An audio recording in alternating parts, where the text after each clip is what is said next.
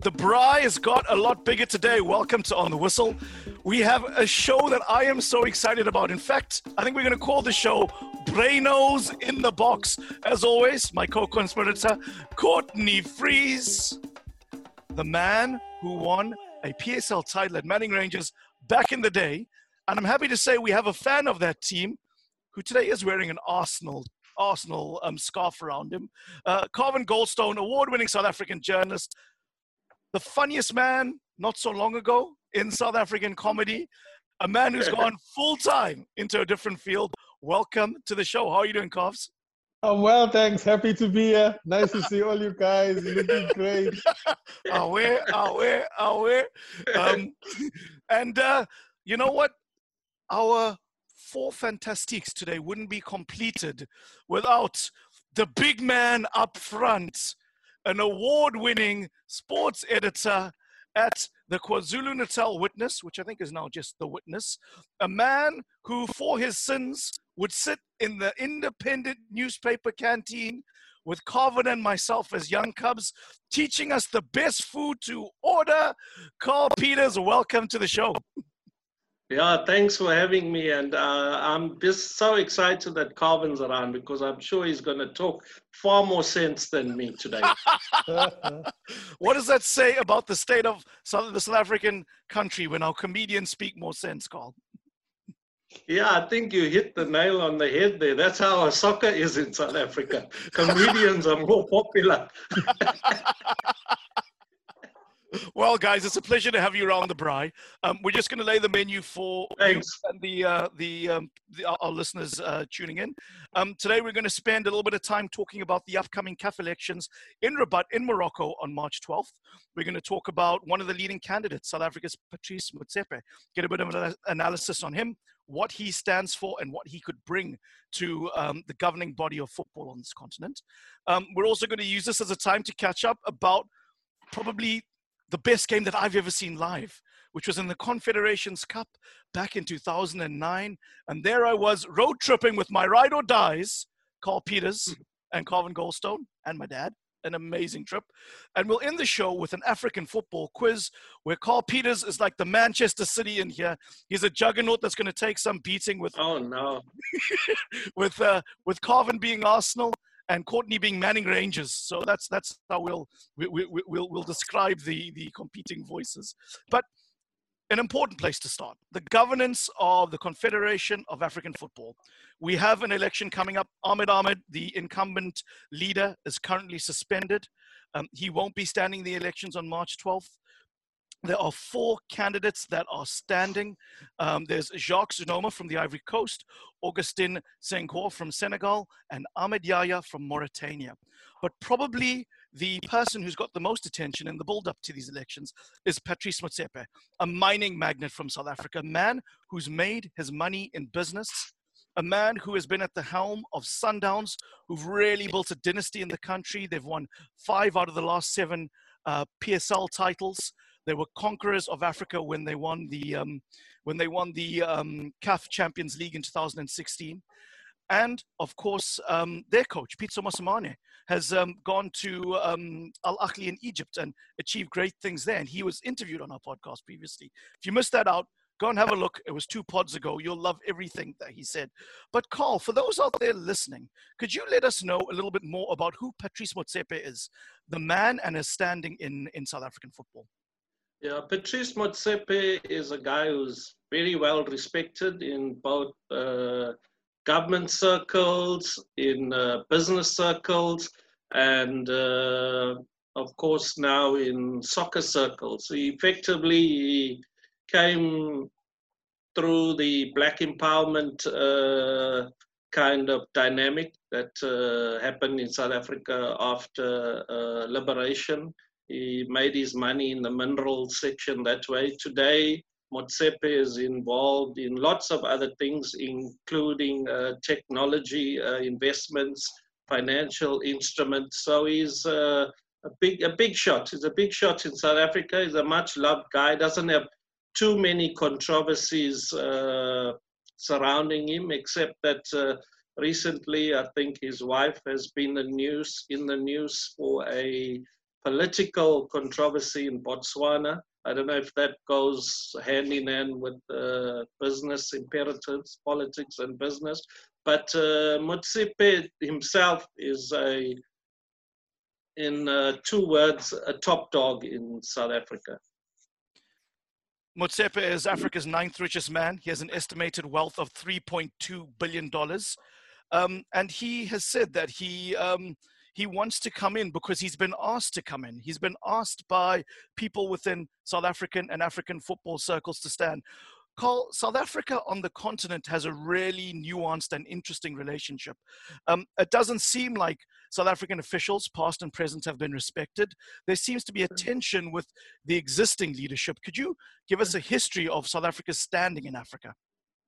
I think there are many reasons for that. And some of it I've seen through my own travels with the national team and clubs in Africa. And on the one hand, we're the richest country in Africa. So when we go out into Africa, that's how we are seen, as the rich, arrogant guys. But on the other hand, we've come late into soccer in African terms, because we only got liberated. Well, we got democracy in the 90s. So we've been playing catch up, and I think some others have been threatened by that, but at the same time, they also laugh at the fact that despite all our money, we've actually gone relatively only a few paces in African and international football. So I think it's a combination of those things, just the pure money element that looks good on one hand. On the other hand, it's the poor football pedigree, you know? So, but I think in the current setup, in terms of linking all of this to Motsepe, it's a continuation of South Africa trying to achieve a greater standing in CAF. And that would be, I would say, more linked to the economic status of South Africa rather than the football status of South Africa. We do still have the best and richest, best organized and richest league on the continent, despite our national team not being the best. So it's as I said, a mixture of reasons for that. Yeah. Carvin, as somebody who keeps a close eye on current affairs and news, do you think Patrice has some value to add on the African continent? Do you think his experience in the private sector, his experience and success at Mamelodi Sundowns is something that could benefit CAF? Unless he's going to throw like a couple $1 billion at CAF. I don't know what's his real reason for getting involved outside of his own. I think it's a bit of ego, especially with the philanthropists. They want to be philanthropists because having money is not enough anymore. And we see it across the world in all industries where people with billions now want to kind of invade and almost like touch everything. So I'm not sure how serious Patrice Motsepe is about improving football beyond like that being coming back to him as look what he did. Look what I did. I changed football. So we looked at Sundowns, and Sundowns' success, as Carl is pointing out, or his involvement with Sundowns has mostly been like essentially throwing money at them. And we had Pep Guardiola talking this week about Man City being the top team because, well, we bought the most expensive players, and he doesn't feel bad about that. He says Real Madrid does it, Barcelona does it, Man United did it. So that's been his real contribution to football in South Africa in many ways, is that he's put money into it. So what's his contribution at CAF? It has to be financial, or at least some sort of business acumen, because the way I see it, it's more an extension of an ego when people like Motsepe get involved and want like to be the head of CAF. They just want to be the chiefs. We can start to talk a little bit about Patrice's manifesto that he launched, which was titled Building African Football to be the Best in the World. There were 10 points assigned to that manifesto. But if you want the Yellow Pages version, it's centered on good governance, best practices, investment into African football infrastructure, statutory reforms, and really looking at increasing the prize money at the big continental competitions we have, whether that's the CAF Champions League or the AFCON tournament or the CHAN. when you look and pick through that manifesto, maybe we'll start with you here, Courtney. What did you make? What did you read when you went through that manifesto? And Carvin certainly coming off the back of that. Well, Zane, listening to Carl and Carvin and the points they raised about Patrice Motsepe, this well-educated businessman within the country that they currently have, you would possibly think that the manifesto would reflect the ambition which he currently has. But in my opinion, reading through it, I didn't see that. This is why I agree with Carvin. What is his aim here? Because Sundowns is successful because a lot of money was thrown at it. You know, is it an ego thing? I really think that the manifesto does not reflect the ambition if CAF is looking for a leader that they're going to get. What I would say, if I'm in his entourage, and I wish I was, I would be saying to him, before looking at CAF, let's start improving Bafana. Let's start improving SAFA. Let's get involved there. Let's make SAFA a big hit, which then increases your profile. This man is going to the Olympics. He hasn't even gone to the trials, but he's running in the final. So I don't know what's his end game. I don't know what's he after. Because in CAF, you cannot just throw money at problems to fix them. Courtney's right. Why doesn't he show more interest in South African football? You know, we are so far behind, as Carl is pointing out, the rest of the continent. And we've got someone saying he wants to improve. This is the same problem we had with our president, Thabo Mbeki, and to a certain extent, Cyril Ramaphosa in South Africa, where they got involved in the African Union and they're trying to almost make a name for themselves in Africa. And they're like, but we've got issues that you're not like attending to right now in this country. And that's where you were elected. So in some ways, I'm like, if he's really serious about changing the football and making Africa the greatest football in the world, he can't even make South Africa the greatest football in the continent. And that's a smaller, it's a smaller thing to work with. Like, if you could focus on development of South African football is so poor at like kid level, school level. It's so far behind. I remember interviewing Gary Bailey. It must be like almost 10 years ago now, talking about when does South Africa ever get up to a level where, you know, our youth structures are as good as, let's say, Man City or Arsenal or Barcelona or some of the French teams. And he was like, we're so many years behind because there's no structures in place to even like create that environment for kids to come through. We don't have the facilities. Yeah. And Motsepe is a big billionaire with lots of money to throw around. If he's gonna go into Africa and he's serious about it, then he hasn't shown that same sort of drive in this country. So it's all verbose. He's just blowing his mouth. I think for me the most interesting item on in his manifesto is VAR. I mean, how do you implement VAR in 50 mostly poor countries in Africa? That is going to be a monumental task. I mean, it would be that for Bill Gates as well, not just Motsepe. You can't. So he's got a lot of nice things mentioned there or listed in his manifesto, but most of them would be things that any candidate would put forward in this sort of election. I think maybe we've got to look at who's really behind Motsepe's campaign.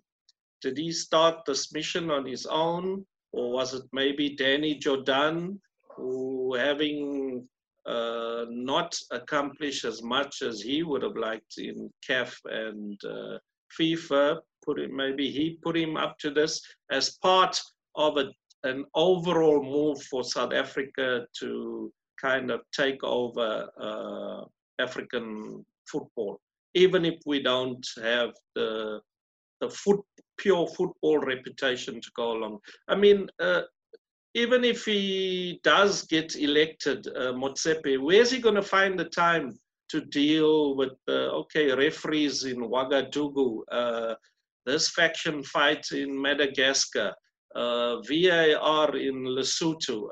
So I totally agree with you guys that for me, it was a big surprise when he went, seemingly wholeheartedly into this campaign, you know? having gone through the manifesto, and maybe he's just given sound bites out, almost like subheadings of his full manifesto. But the one thing I keep seeing, and maybe I stand to be corrected here, is the absence of fans. That is not part of the manifesto. You know, he talks about growing women's football. He talks about implementing VAR, which I don't know how would that work in a lot of countries across Africa, but that's an ambitious thing, yes. Protecting the integrity of professional referees. I love those. But you must remember, if there's a big example currently at the moment showing us what football is like minus fans, is during this COVID period. The game has so been affected without fans being able to support teams and being in the stadiums. That is not coming through on it. So yeah, I think like what you said, Carl, when you said, who is actually maybe driving this CAF presidency? He's the owner of Sundowns. In the African context, they have significantly less fans than like Orlando Pirates and Kaizer Chiefs. So he's not really, he's not really dealing with the dynamics of fans and big numbers. Someone who's been in charge of a massive club, they like dealing with that daily. They know all the little ins and outs of how fans are so important. So it's the same with Man City, like they don't have that big a fan base. They don't feel like they need it. They just carry on with what they're doing. So maybe that's his approach. So when you look at... Sorry, go on, Carl. Yeah, what Carvin said early on is correct. It's always easier to sort out your neighbor's problems than your own problems, whether it was Mbeki or anybody else. So we really need to focus on sorting ourselves out first before we can try and change CAF and FIFA, and even Courtney said the same thing earlier on. So again, an unexpected, but at the same time, realistic campaign by Motsepe, because he's got the money and he's competing against guys who will probably, I think that some of them have got more management, admin experience than him. And maybe they will quietly be saying, oh, okay, they're the rich boys from the South. Let's keep them in their place again. Don't let this guy's big wallets come and influence all of us. And, we have soccer really, really at heart. And that's why you should look at us. So, but then again, the previous president, he also came from a small federation and ended up in financial trouble there and controversy. So what do we know about the real benefits and the real goings on in CAF and FIFA? Maybe there are some rewards that we guys don't know about. Maybe, soccer is also a rich man's toy in terms of owning clubs, but it's also a way of boosting your contacts and improving your networks and, correct. Stuff like that, I would say as we bring this discussion to a close, and I'd like to thank everyone for their thoughts and their analysis. Right. Carl, when you saw the manifesto launch, you saw some of the kingmakers of South African football and African football in that room in Johannesburg. You had Dr. Ivan Khoza, the chairman of the PSL and the owner of Orlando Pirates. You had Dr. Gianni Jordan, the president of SAFA and the man who largely oversaw South Africa's World Cup in 2010. You had the head of COSAFA, somebody like Amadou Pinnick, the Nigerian Federation president, highly influential on the continent, and someone who is a big power broker in Anglophone Africa. And there have been reports that Gianni Infantino, who most recently has been on the continent, is reportedly backing Patrice for the role. The projected figure that Amadou Pinnick and others have said is that they think Patrice will get 40 votes out of 54 federations in the elections. Do you think Patrice is the man to beat, and do you think he's going to go in there with a strong backing due to the lobbying? And he obviously has been traveling all across Africa to lobby for the support. I definitely think he's got a chance, but even if he wins, I really don't see how it's going to benefit African football, because he's not an administrator, a football administrator by trade, by experience. He's just a businessman. So he might have some good ideas that help African football. But if he's got the FIFA president behind him, well, he's definitely got COSAFA. They've said that publicly already, that they're backing him. But the horse trading, of course, doesn't happen out in public.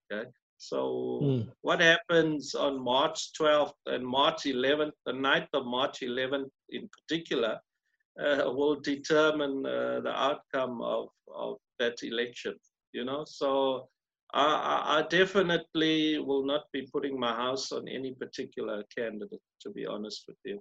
He's probably going to win. He's probably going to win in the same way Donald Trump won the U.S. election. That equating Patrice to Trump, go on, Carvin. Not in his personality or his in the way in his disposition, but in the that false illusion that we have that rich people know what they're doing in any field, and because they made a lot of money, they must be able to manage things. And as the Americans discovered, that's not necessarily the case. And as Carl's saying, he's not a football administrator. This is completely different. And football people, for the most part, football, as much as it's Carl saying the rich man's toy, it's really a poor man's game. And so the majority of people that are interested in football are ordinary people. So I don't know. Let's see what happens. Thank you for that discussion. Really lively, really energetic, really illuminating. We look forward to see who will get the CAF presidency job and whether there'll be a new vision to take Africa forward. Gentlemen, as we round out the podcast and before we get to the quiz, I mentioned at the top of the show, one of my favorite football memories was watching Egypt versus Brazil at the 2009 Confederations Cup. And for those of you who've obviously worked out, Carvin, myself, and Carl are old friends. In the context of this, Carvin and I were the cub reporters at the old independent newspapers, and Carl was the guy who we sought sagely advice from, particularly where we could get our parking permits, what were the best food in the canteen was, and how we could claim back mileage. That's where Carl came in hugely valuable, not aside from all the journalistic advice and extra subbing he did on our copy. But I have to go back. Legal stuff. More legal stuff. our unofficial shop steward and union rep. But I remember a trip when we went out to Bloemfontein to watch that famous Egypt-Brazil game. Egypt, famous for always conquering Africa but never making the World Cups. And that Brazil team with still the allure and excitement. And, even though they were coached by Dunga, and under him, even though they had star players like Robinho and Kaká, still didn't play like a traditional Brazilian team. But we did a road trip, and I'll never forget Carl. Carvin said, "I'll pick you guys up." And he arrived. And how would you describe the car he arrived with Carl?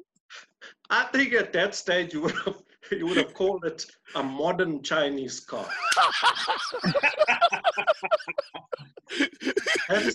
That's 12 years ago.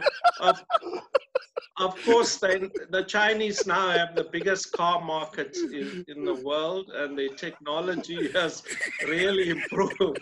But Carvin came with a wagon. It was a green machine. It was a green machine.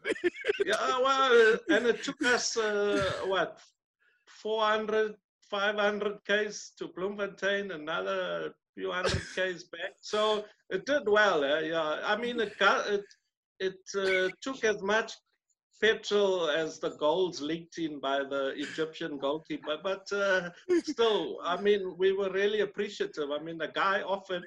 And we and for the context of that, for the listeners out there, great road trip. We had a great road trip. For the listeners out there, we drove from Durban to Bloemfontein, and that, as Carl says, is about a 500, 600 kilometer round trip.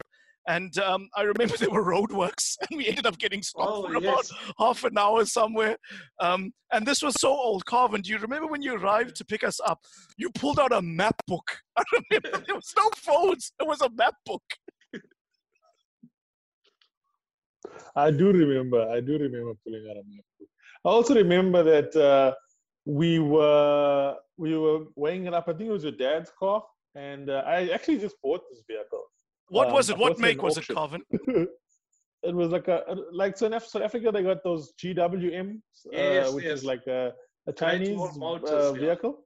Yes. Great Wall Motors. This was a fake GWM. It was like You didn't tell us someone that had at the ripped off- time.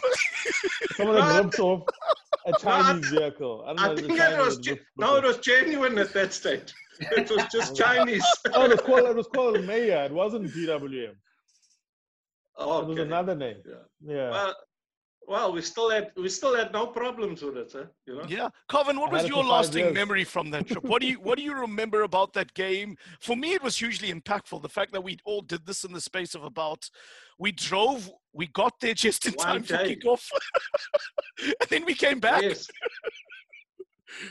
Yeah, I remember the fans. It was mostly the fans.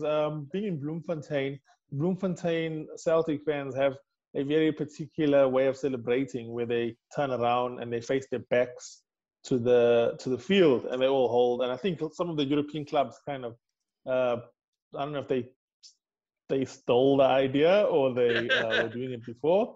But the South African and the African fan bases that turned up, the Egyptian fan base that was already in South Africa that went to the match, and those that came in, and then particularly the Bloemfontein fans really brought that game to life, because I mean you had Egypt versus Brazil, not really a game that we have a lot of skin in, if that makes any sense, but it didn't feel like it was a far off game that it felt emotional, and it was down to the fans, which is I guess what people now are realizing we miss, and how important that fan interaction with the players and the coaches from the stands even just makes football beautiful.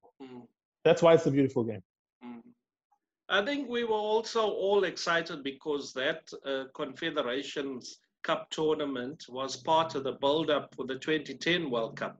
And then to see this African team giving the mighty Brazil a good run for their money, it just kind of put some pride into us, you know, and it lifted us on the stands. And no, it was a great trip and a great match, you know. Yeah. Lots of goals. 7 goals. I mean, we saw 3 goals, if I'm correct, within like 12 minutes, and Kaká had scored. Yeah, Zidane. It was amazing, and I remember looking at Carl, and Carl turned to me in a very sort of serious but friendly way, Carvin, and he said, "Hey, you know, we got our money's worth, huh? You don't often see 3 goals." Yeah. You Carl covered football. I covered football. We especially in PSL football. Yeah, we watched 0-0. Especially in South. We watched some really drabby games in the World Cup. I can't remember some of them, but some of them were just like. Well, I remember I went to Brazil versus Portugal in 2010 in Durban. Awful. Oh yes, yeah. Awful. You know what I mean? We got excited for nothing. But that 2009 the Confederations Cup game it's one of my highlights. Let me just tell you a quick story. I wasn't involved with sports at all. I used to be a news journalist, and Zayn was doing build-ups for the 2010 matches. I think it was the Netherlands was playing maybe South Korea or something. Japan, that's correct. Yeah. And he's supposed to have someone come in and do analysis, pre-match analysis. I feel like it was Mike McCabe for some reason. And he didn't pitch, and so he asked me, can you please come through and and analyze football, just based on the fact that I can talk. You don't need to know much. You know a little bit, don't you? You know enough. I was like, yeah, I actually do. Why not? You were a Dutch football fan. We watched the Netherlands play in the World Cup, and you had your big flag that you pulled out and you were waving. Yeah. So we went, and basically that's how I became a sports journalist. Was that after that World Cup they made me come back again, and I had a big patch, a bald patch on my head. Oh, you can see it's a little bit patchy here because I had alopecia, where your hair falls out. And my auntie, and I was there with Zayn on TV with a big bald patch, and my auntie in Newlands East said to me, "Why don't you put polish? How can you go on TV and embarrass us with a big bald patch on your head? Put polish there or something." And yeah, and then a month later, I got a job. It must have been just about a month later. NCA asked me, "Would you like to come work here full time?" I said, "Doing what?" I said, like what you were doing there at the World Cup." I was like, "Cool, okay, let's go." And that started your career in sports journalism. Guys, I appreciate it. We're at the end of the podcast. But before we go, I've got a 5-question penalty shootout. Let's see who can beat King Carl. The questions are hard. Everybody. Have your paper ready. I'll ask you the questions, and I'll give you the answers all at the end. So let me get up the questions. First question. Who were the finalists in the 2019 AFCON? Who were the 2 teams that were the finalists? Write them down. Don't tell anybody. Second question. Oh, gosh. We'll keep to the 2019 theme going. There were 3 Africans who were tied as top scorers in the Premier League in 2019. Who were they? All right. Okay, write it down. I'll give you a few extra seconds. 3, 2, 1. So, in 2012, Lionel Messi is said to have scored the most goals in a calendar year, 86, breaking Gerd Muller's total. But the Football Association of Zambia, over the years, has claimed that they have a goal scorer who scored 107 goals in a calendar year. Who is that player?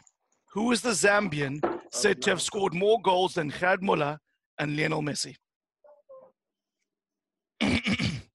You either know it or you don't. Question 4. Question 4. Al Ahly finished 3rd at the most recent FIFA Club World Champs. Which African team has been the most successful at the Club World Cup? And where did they finish? Which is the team and where did they finish? Final question. The Golden Shoe is the award given to the top goal scorer in the top European leagues.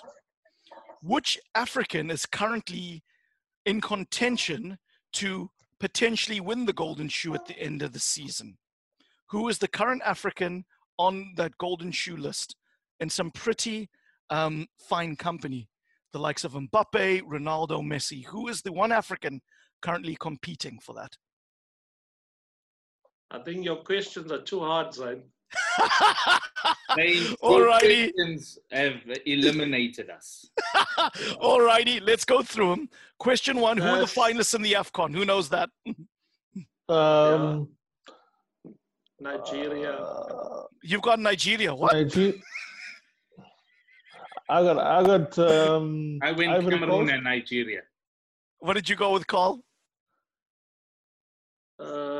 That was ages ago, wasn't it?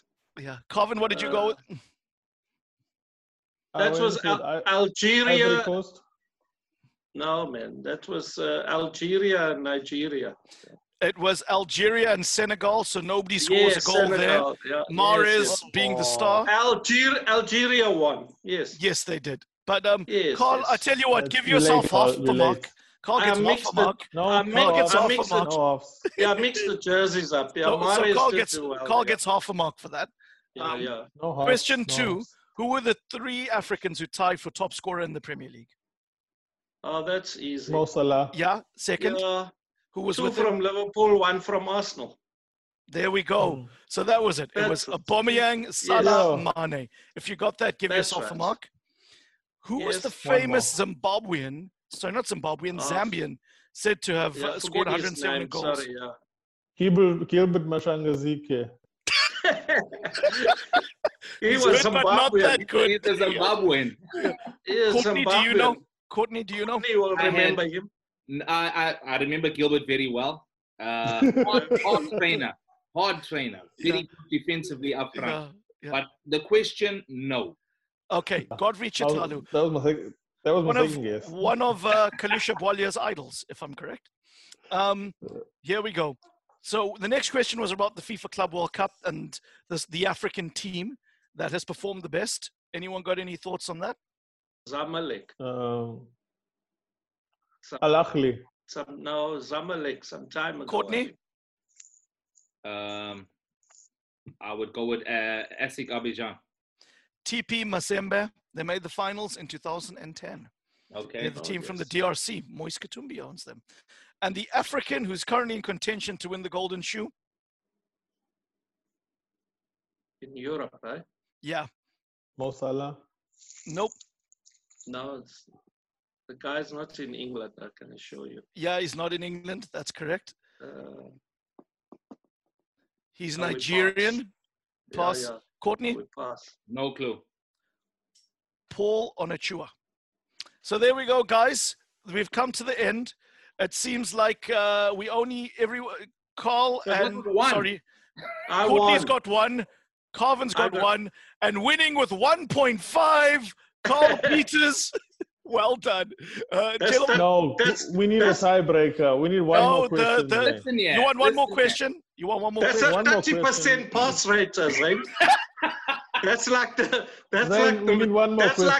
matric requirement in South Africa. Yeah. Huh?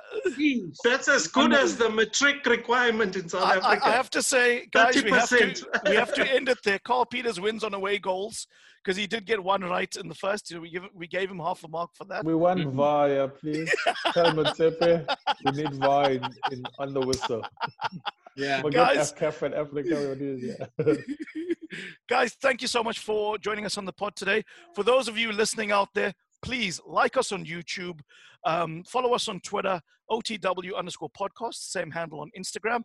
Join our Facebook group. That's where we interact. That's where we talk around the braai. It's On the Whistle Podcast. And if you've come this far, I say this every week, leave a rating, leave a review. It helps people find the show. Carl Peters, Carvin Goldstone, Courtney Fries, thank you for joining us today. Hopefully we'll have you on soon enough. Thank you, Zane. All the best.